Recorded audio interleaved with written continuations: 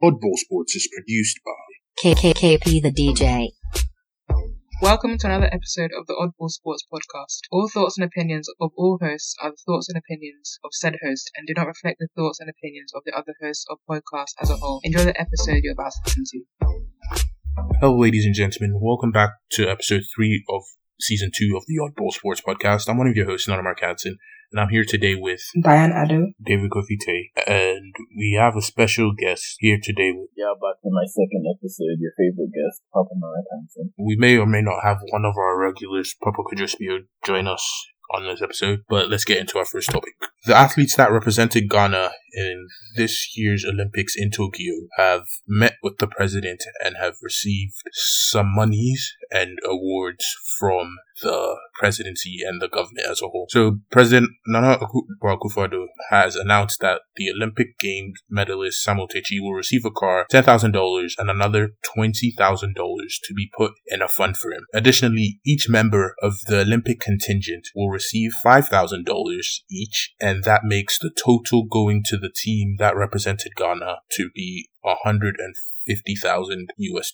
So, Dave, I'll start with you. What are your thoughts on the awards being given to Samuel Techi, for example, and the monies going out to the team as a whole? And how do you think we can plan better for the next Olympics in Paris in 2024? Alright, so I believe it's good to have the government apportion some monies and then reward these athletes for a good work done. But for me, I believe much could have been done than just giving them $5,000. When you look at the Black Stars and what they give them, even when they don't perform or they don't bring us anything, but we still find a way to reward them with huge sums of money that we don't really even understand, but they still receive such monies. So looking at it, it has become something that we always do now.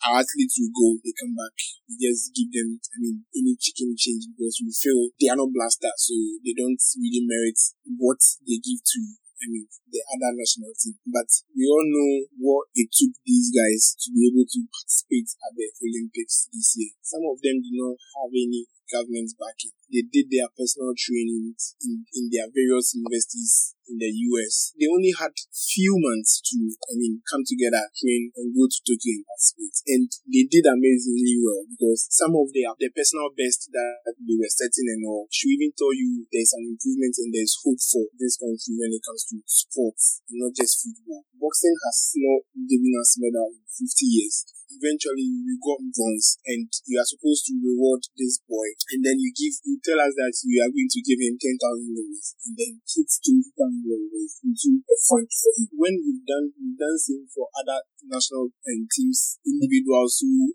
won the under 20 and the under 20 team that won the 2000. Same thing happened to them. You said you put money into their funds for them. Till date, you don't even know whether they've received those monies, and you are doing same for. So it has become a long trajectory where we put funds for you that, in the near future, you receive it and then have a go, but we don't get to hear whether the athletes get to even receive it.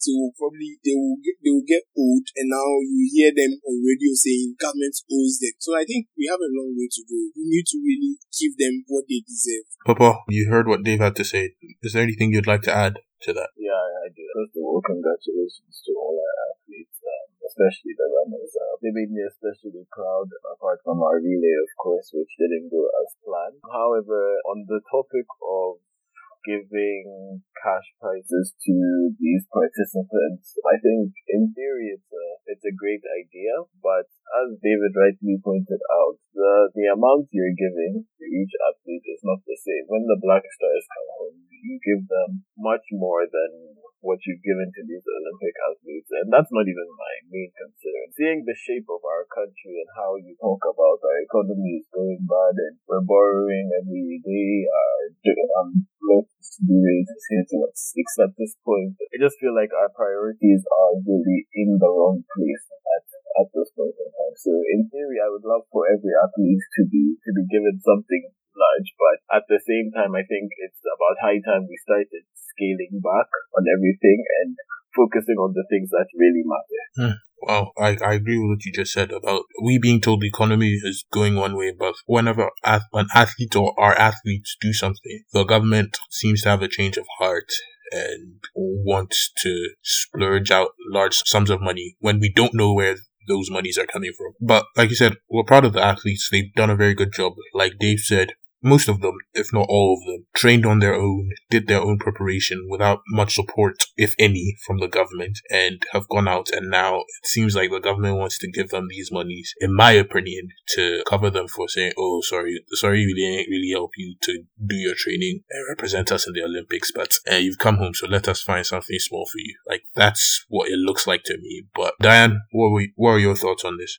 Before Diane comes, let me just quickly cut in again. With the money that we give to each athlete, as you mentioned, almost every athlete had to go elsewhere to train on their own.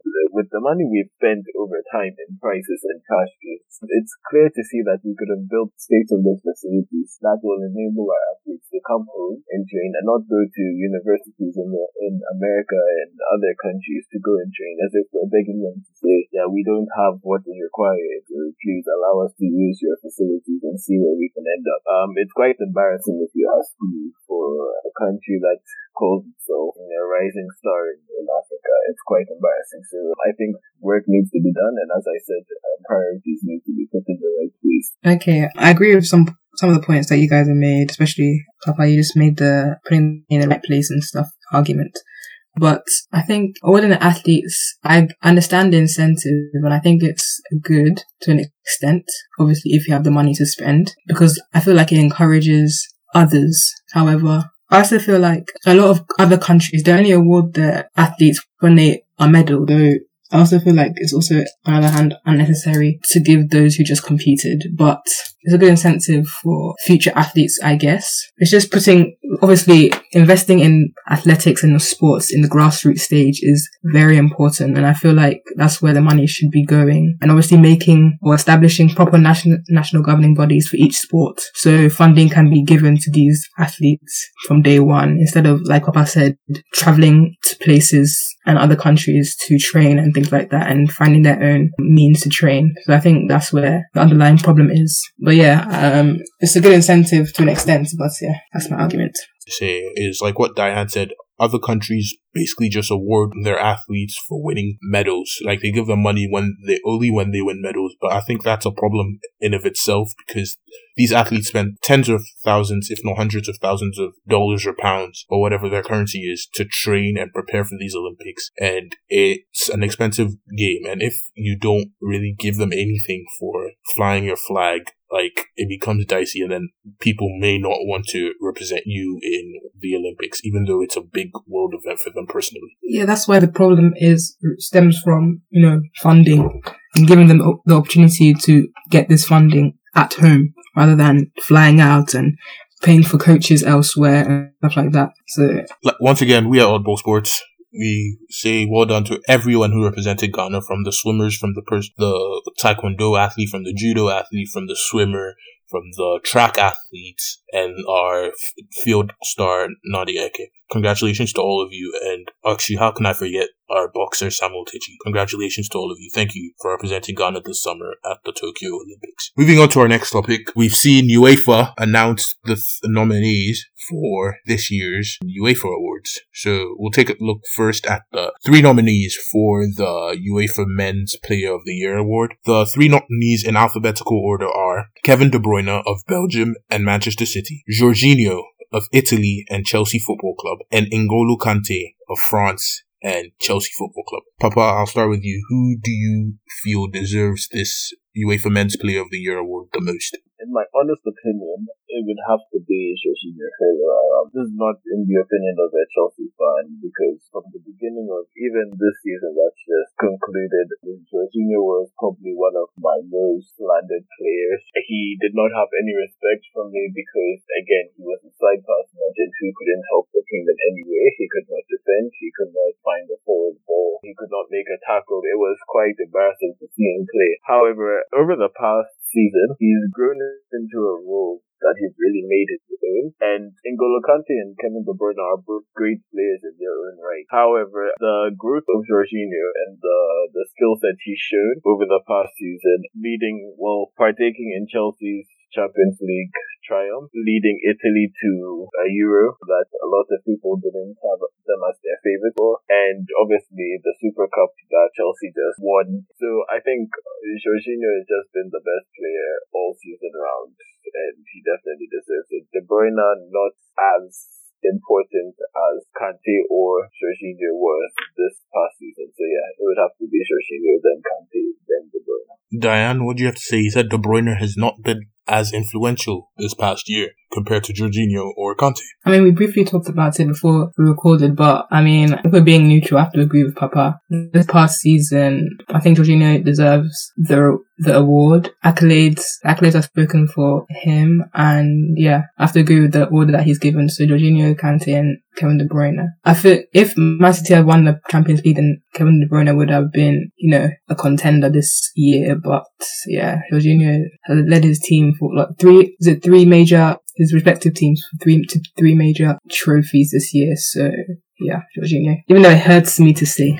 Dave, who do you have winning the UEFA Men's Player of the Year award? Yeah, I believe obviously what everyone has said right now. Jorginho has proven, yes, to beyond in every doubt that he deserves to win this award. He has done it all when it comes to this season, the past season, winning the Euros as well. Obviously, at the beginning of the season, he wasn't really the man, but eventually he got himself into the groove to help Chelsea in every aspect of it to, literally win almost every trophy. So yeah, Jorginho deserves to win it ahead of N'Golo Kante and then Kevin De Bruyne. You're not going to get any arguments from me there. I think Jorginho played a key part in Chelsea winning the Champions League last season, Italy winning the Euros over the summer, and then Chelsea again won the Super Cup this summer. Kante, even though Kante was instrumental for the Super Cup, Kante dealt with injuries in and out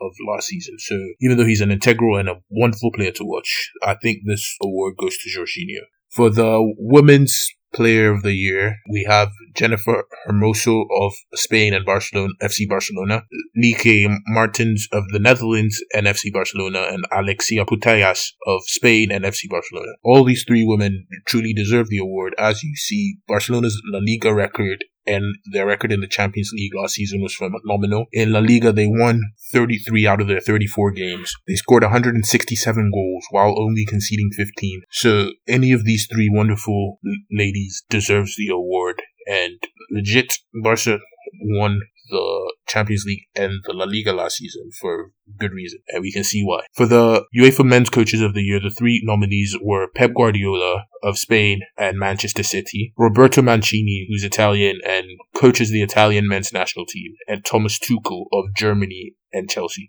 Diane, who do you have winning the Men's Coach of the Year award? I have to go with Thomas Tuchel, but I also think Mancini is close-ish second. Thomas Tuchel, he took Chelsea's team obviously to Champions League victory, and after, a turbulent start to the season, I just think, Thomas Tuchel. That's what I have to say about that situation. And obviously Mancini winning the Euros with Italy, not being strong favourites and still winning, it's a great achievement as well. So, but I think Thomas Tuchel will take this year. Papa, do you have your coach Thomas Tuchel winning the UEFA Men's Coach of the Year? First of all, I'd like to give a shout out to obviously Roberto Mancini for his amazing feat with the Italian national team. I did not expect it. Italy were not my favorites going into the competition, but they came out with my heart. Well done to them, really. But obviously, I would have to go with Thomas Tuchel just based on the work he did with that Chelsea team. I mean, as a fan, in December, I was down and out. I didn't know what to do with myself.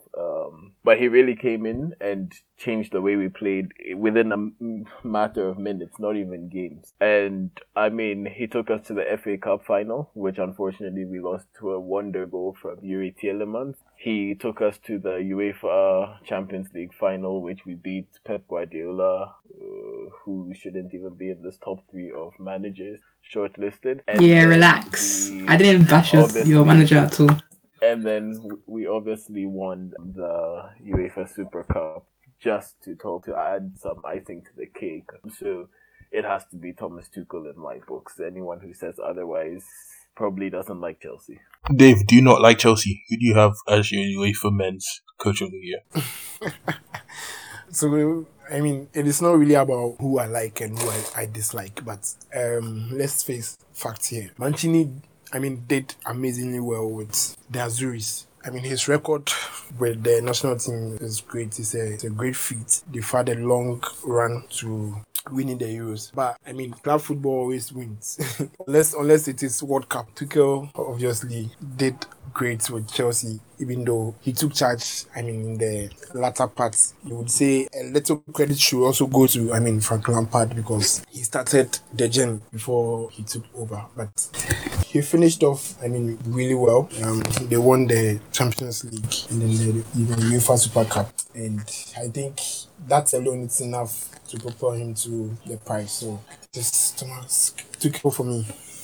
I'd give a shout out to Roberto Mancini. The Italians are still riding a 34-game unbeaten streak. A 34-game unbeaten streak since he took over the national team job. And you may say, yes, they were lucky to escape on penalties against Spain and then England in the final to be crowned European champions. But if you watched the football they played in the group stages, you could see they always had a plan and a way they were going to get through games. So that's a person I have finishing a very close second to Thomas Tuchel, because like Dave said, club football always seems to take the pie when it comes to these award competitions. And I feel the same is going to be true here. I wouldn't be upset if Mancini won, but I think it is going to go to Tuchel. For the Women's Coach of the Year, we have the three coaches nominated are Luis Cortez, who's Spanish and coached the FC Barcelona women's team, Peter Gerhardsen, who's Swedish and coached the Swedish women's national team, and Emma Hayes of England and Chelsea. Me personally, I think Luis Cortez deserves the award because, like I read, you don't win 33 out of your 34 league matches in a season and think it's easy. You don't score 167 goals while only conceding 15 and think that's easy.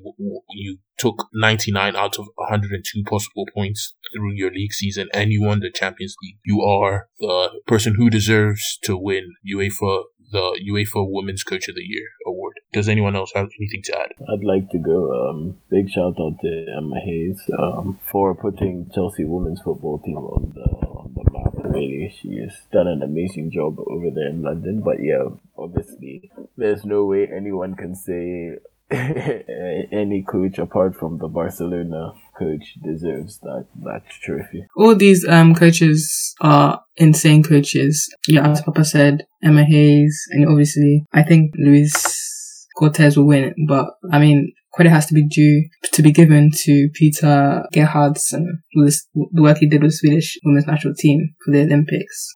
Sweden, I feel like this year he's put them on the map.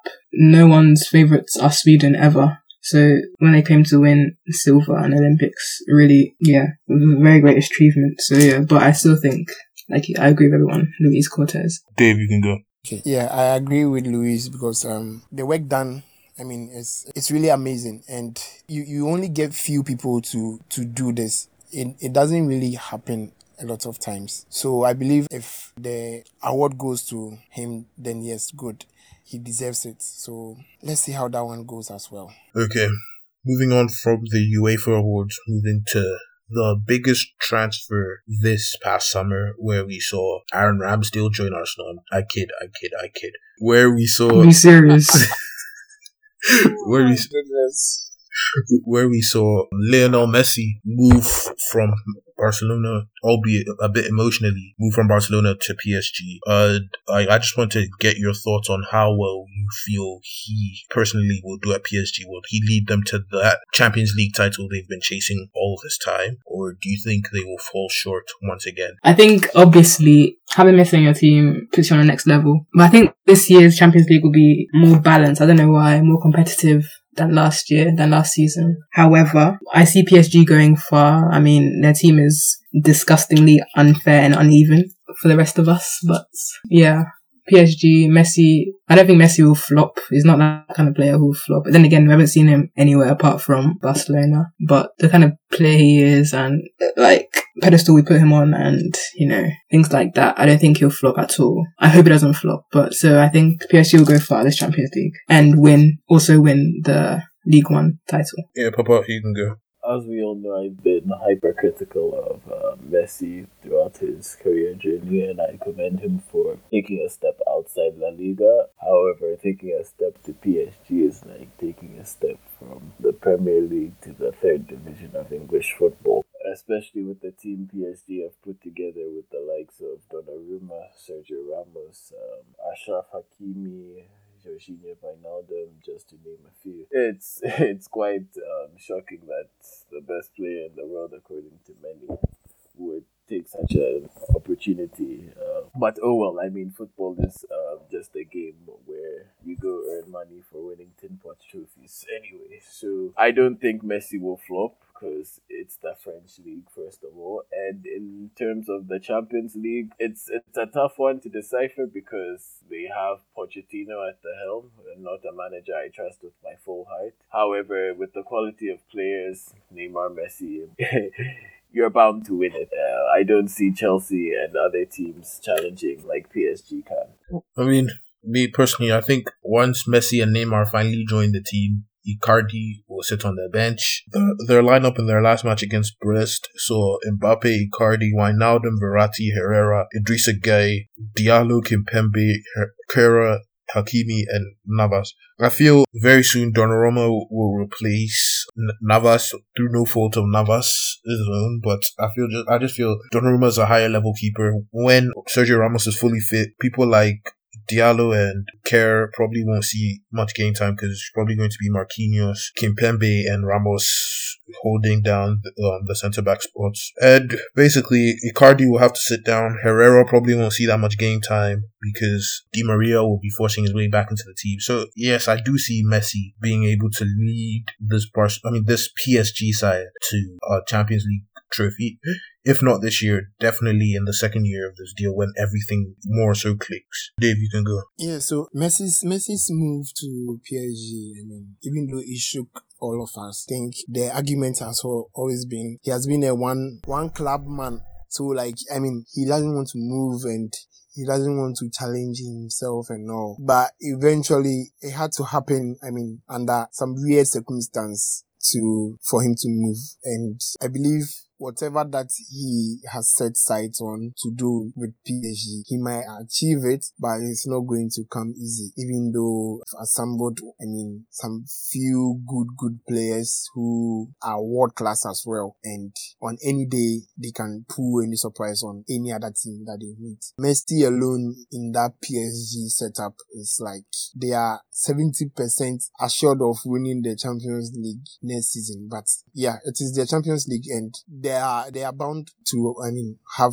surprises as well. So it is not certainly going to be them because they have, I mean, the best players at their disposal. Obviously, with the Ligue 1, it's going back to the one way horse again because I don't see anyone catching up with them. Lille were able to, I mean, break their jinx last season, but I mean, they will take over again, and by the time Messi leaves PSG, he might probably have had, I mean, a lot of Ligue 1 trophies and Coupe de France and the rest. So, he's going to help them certainly, but having Pochettino at the helm of affairs also tells you that yes, the job is not done yet because he's going to meet, I mean, managers who are better than him when it comes to tactics. And if he is not able to manage these guys well, then what it means is that the world-class team might not be enough to have the world at their feet. I mean, certainly. So we will see how the season goes for them, even though it's just early days yet. Before anyone else goes, that's one of the reasons why I agree with David. The question of egos on that PSG team is quite crazy because, I mean, already you had Neymar and Mbappe, some of the most self-centered players in the world. Mbappe, I don't know where he's gotten it from, but it's gotten pretty out of control. But now you're adding the likes of Sergio Ramos. Messi wants the ball 24/7. I'm sure Di Maria won't be wanting thing to be pushed to the back burners either. So I mean, will they allow themselves to play as individuals or to play as a team? Is the question you'll have to ask yourself in the upcoming future.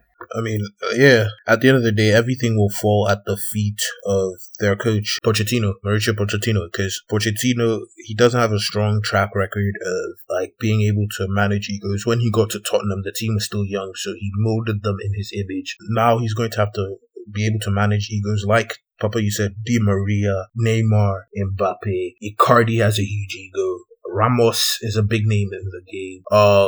Marquinhos has become an established name in the game. Donnarumma just came off the Euros. He wouldn't be happy not playing regular football. So, like, it's going to be massaging of egos. And if they do fail to win the Big Ears Trophy in the Champions League, I feel people would place it at the feet of Mauricio Pochettino like they did his predecessor in Thomas Tuchel. Bio has joined us. Bio, do you have anything to add? I personally feel like the owners of PSG didn't take into consideration team chemistry as a huge factor. They were just looking for ways to convince Mbappe, so they decided to cash out on some of the big names in the game. However, big names do not always equate success. You take a look at Real Madrid. There was a period where they used to sign their hashtag Galacticos almost every season, and look at how they struggled to win the Champions League from 2000 to all the way to 2014. Yes, this team, I honestly don't see how they're going to succeed very well in terms of egos. Now, let's take their best lineup. We start from the back. Donnarumma. Then we have Marquinhos, Sergio Ramos. You have Hakimi. You have maybe Juan Bernat. Then your midfield, you have Verratti. You have maybe Gisaganaga up front. Di Maria to the right. Messi in the middle. Neymar on the left. Mbappe up top. I feel that PSG is going to struggle in terms of team chemistry unless Messi finds a way of joining them together. It's either the PSG players will decide to use the same approach in the Barcelona players where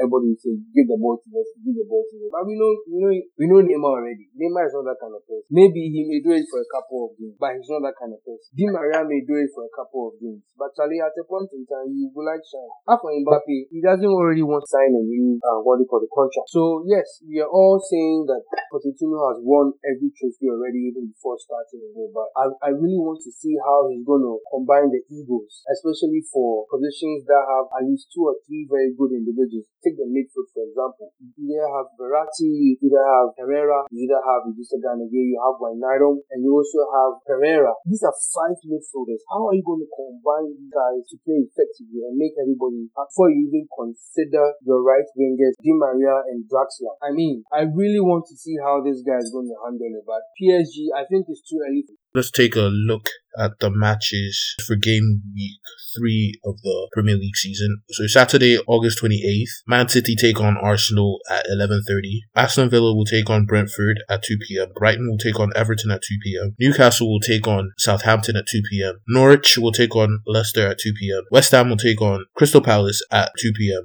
Liverpool will take on Chelsea at 4:30 p.m. Sunday sees Burnley take on Leeds. Spurs take on Watford. Wolves take on Manchester United. We'll take a look at the 2 big games quickly. Let me start with the Man City Arsenal game. What do you guys see happening in that game? Spear, you can go first. I think this is a very Grealish, Reina, Thank you for your prediction. David, City Arsenal. Yeah, it's a 3-1 win for Man City. Shame for all of you. So Arsenal are a team we all don't respect, especially me. However, it seems like in big matches they don't like to be embarrassed. But it's like one of the underdogs, one of the relegation teams beating the top 4 team. However, I still see Man City giving them an easy scoreline, maybe a 2-0 or 3-0. Diane? Yeah, I mean, I see a 2-0 victory. Man City, of course. No other argument. Thank you. Nana, what about you? First of all, I'm the one who asks questions. I don't get questions. No. Yeah, you like that. So, but all of you, what's your problem? Honestly, I see a 0-0 game. The second Premier League game we're going to predict for match week 3 sees Liverpool hosting Chelsea at Anfield. I will go first for this one, and I see it will be an enthralling encounter. I can see it going. Chelsea don't like to concede goals, but I see it going 3-2 the way of Liverpool. You don't know ball. 2-1 Chelsea. Easy prediction. Next. Yeah, I agree with Papa on this one. Same scoreline. Going with my heart, and I'm saying 3-2 Chelsea. They're definitely going to be goals. Dave. I see that game anyway, though. A 0-0 draw. And I'm not sure it's going to be a neck-breaking game. Just be a 1-1 ball. 0-0. The last Premier League game we'll predict is Wolves versus Manchester United. So, Dave, I'll stay with you. How do you see your team getting on against Wolverhampton Wanderers? We've shown that we have a lot of goals from all round when it comes to United. So obviously, Wolves wouldn't be a really big deal for us. 4-0 sharp. Charlie, I'm drawn over bar, like 1-1. Diane? I give a 2-0 victory, Man U. I can see them dispatching Wolves 3-1. I don't trust the new Wolves manager.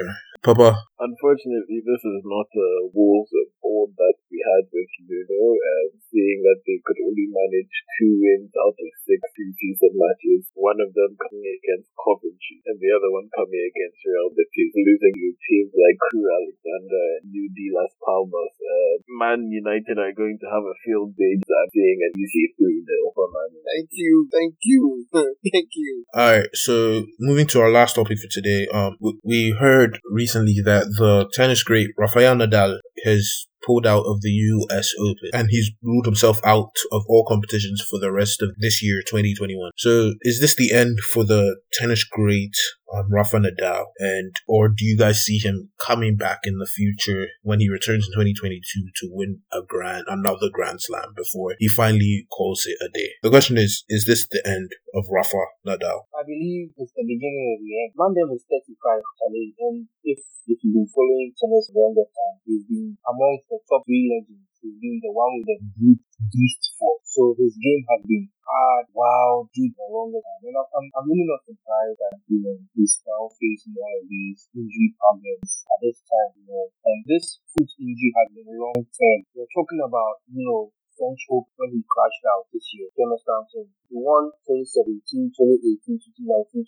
2020. This year he crashed out, and that was when his long-term issue started. I see him trying to work everything out, trying to get himself fit. Yeah, this is the beginning of the end. Yeah, I mean, I agree with Spiel. Nadal has been under the radar for a while, in my opinion, and this injury accelerates, the end for him, I feel. But yeah, he's up there in age as well, and that also is another factor. Personally, I don't see him winning another Grand Slam. It's giving me the same vibes as Serena, where it's kind of sad to see, these greats, the new tennis players pushing them out slowly, but it's definitely there. Can I just add this, that the last Grand Slam that Federer won was in 2017, when he was 36.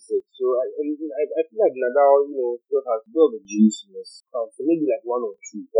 In my opinion, I believe I'm on the same side as Theo. I mean, this guy turned pro in 2001 before I was even born at the age of 15, and he's now 35. There's only so long you can go until the juice in your system runs out. And with all these injuries, personally, I do not see him winning another Grand Slam unless we see maybe one of the other big stars pulling out of the competition, making it easier for him to win the competition. But yeah, at this point, I do not see him winning another Grand Slam, and I think it is about to be the end for Rafael Nadal. But I think I disagree with upon this, because you see Djokovic, for instance, had to get his shoulder in for them, and still practicing as if he never had.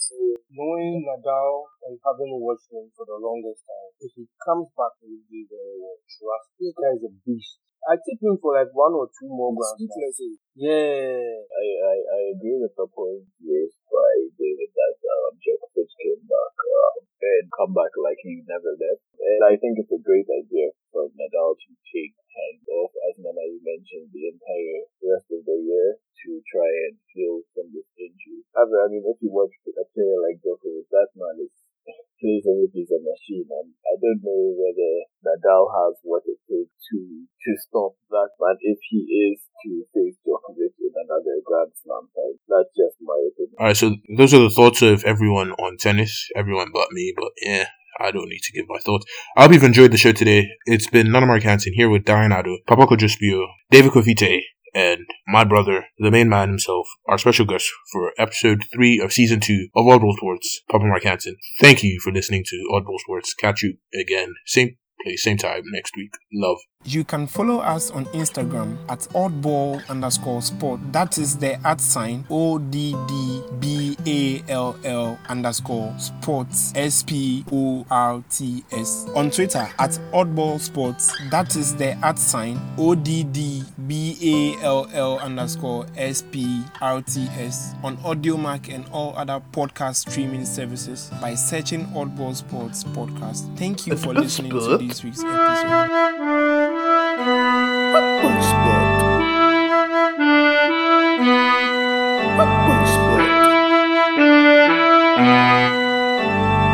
Oddball Sports.